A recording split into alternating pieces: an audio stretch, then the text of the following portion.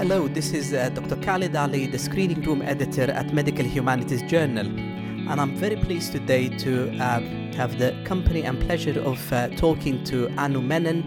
Anu is the director of one of the best films that I've seen in 2015, Waiting. Waiting is a great film that tells doctors, patient stories, carer stories. It has universal themes, and I think it should be watched by everybody. I would like now to ask Anu to introduce herself and tell us more about the film that premiered in Dubai International Film Festival in December 2015. Hi, I'm Anu Menon. I am an Indian-born director who's currently living in London.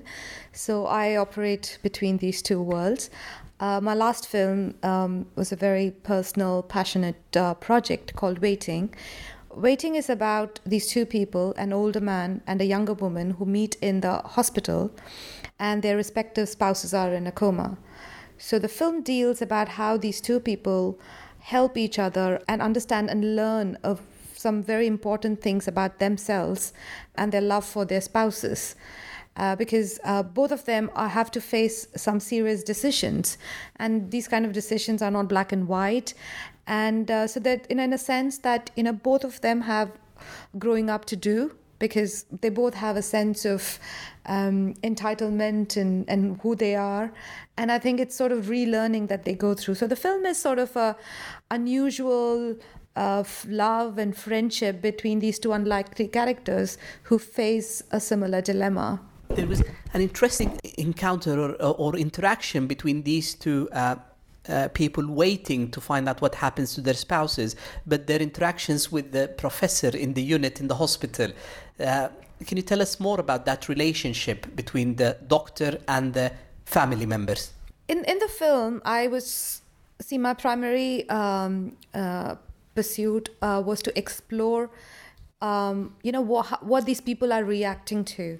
It was not about how you should do things. It's about how they were characters to me who were doing what they were supposed to do. So for me, the neurosurgeon who has to deal with both of them, I find for me he was this very able, pragmatic person who was doing his job. But of course, he is someone who has a personal life, and he is he has things to do. It's not like putting him in a negative light or something, because for me, when I see the film and when we wrote the film, it is that someone who, based on the evidence that he has for both the characters, he does what he thinks is best. And from his experience and his knowledge, because that's what he's expected to do. So he's someone who's very committed to his profession. And as anything, right, as a director, as a film director, as a writer, you kind of develop a work ethic which you believe in and you support it. So to me, Dr. Nirupam is just that. So he is someone who is very particular about the way he does things, the way we've written it. He is very he's gentle with both the characters. But I think he's confident, and in his mind there is a way to do things, which is how do you deal with the patient and how do you deal with their families. There is a bit of And I think that's what he teaches his junior doctor. And there is a scene which I think a lot of the doctor audience might laugh at, or which is written by my co-writer, Jimmy, who is an anesthetist. So I guess it has some truth to it about how do you talk to people. It's all about the communication. It's about and it's about that. So for me, the doctor's role is about this someone who is doing his job, and he has a work ethic that he follows, and he's committed to that. So I don't pass any judgment on that. No. So that's something, we were very clear, and considering that, a doctor is a co-writer, I mean, we've been fairly sensitive about that. I think you got that right, and it was honest, and at the same time, it was funny in a way. So I like that, and I think your co-writer James has helped in getting that tone right. Yeah. I'd like you now to tell us about the difficulty in not communicating serious decisions, but how from a family perspective or a carer for a seriously ill patient. As doctors, we don't know all the time all the answers, or I'm talking specifically about the prognosis of serious illnesses, massive strokes, road traffic accidents where patients are in a coma. And as healthcare professionals, we don't know the outcomes. I'm always find it difficult that if we say doctors saying we don't know, will that make them lose or the carers or the families lose confidence in that doctor, or do they value the transparency and the fact that we don't know?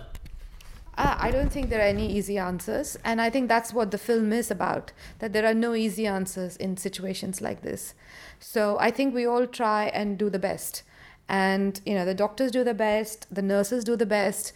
There is the nurse in the ICU, who supports Kalki's character the best way she can.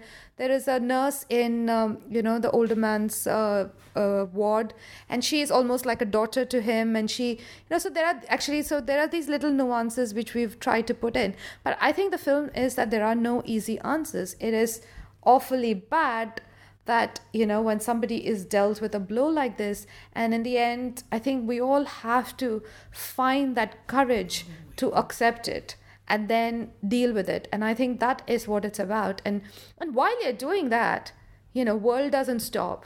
People are still going to be having, people are still going to be eating their food, and, the TV series are going to be going on the telly, and life doesn't stop around you. And after a point in time, even you start doing things, you start eating, you think, oh my God, maybe today I won't eat the sandwich, I'll eat the other sandwich. That's the thing about grief, is that you start, sort of attuning yourselves to that. That doesn't mean it starts to hurt any less.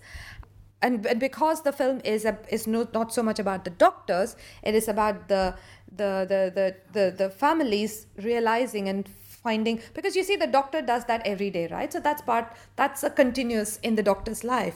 But this is introduced suddenly into the family, because it's not nobody gets up and thinks, oh yeah, if that's what in one of the scenes he says, it's not like something you discuss. Hey, if this happens to you, what would you like? Because you don't think it's going to happen to you. So this sort of pain is thrust into the family suddenly. So by the time they need to learn how to live with this new reality, that's the journey the film is about. But what I liked about the film is that the symmetry in the narrative and in the characters. There's the older man with his wife in a coma in hospital. Then there's the younger woman, newly married, and her husband. But I like the compassion and the care that both of them received.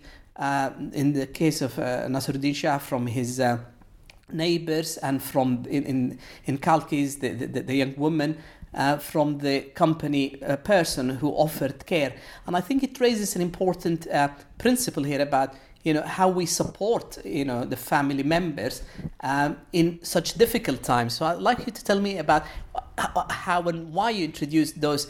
I wouldn't call them peripheral characters, but I felt that they were really genuine, important characters in the film. So I think that's what it is, right? I mean, in like what she says, you have about thousands of friends on Facebook, and then obviously when you face what you face, you have to deal with it alone, because she's in a different city and people are busy, but then you find support from unexpected quarters, because there will always be somebody who empathizes with your situation and reaches out.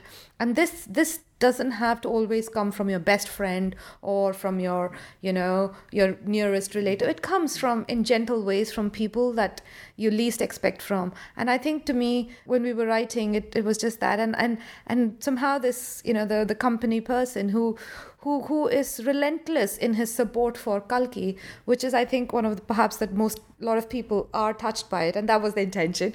It's just that. And I think, and also because of the actor and his amazing performance, you feel it, because in life, when you face something, there will be the good people and the people who are indifferent, and there are people who are whatever, so I think it just kind of brings out different facets of people. Indeed. And and again, the idea is not to judge anybody, because I think everybody tries their best, and some people I think are able to express it stronger. And for example, the neighbor doesn't come and force anything. No. What they do is that's what they do. All they do is ensure he has the food at his home. Yeah. In case he wants to eat it, he can eat it. And I think both the characters, initially are so engulfed in their own grief that I don't think they have the space to even take it or deal with or appreciate what is being offered to them, because they feel like they're overwhelmed and they feel like, why me? True.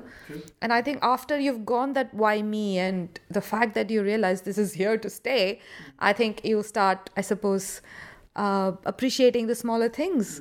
I think the film explores or shows several themes. That there is the illness, how we cope with illness as patients, as family members, as doctors, and the interdependency. I think, and we all are interdependent creatures, or codependent. We depend on our immediate families and friends and relatives and healthcare professionals as well. So, but there's several layers and several themes in your film that are wonderful. There's the hope and there's the communication aspect.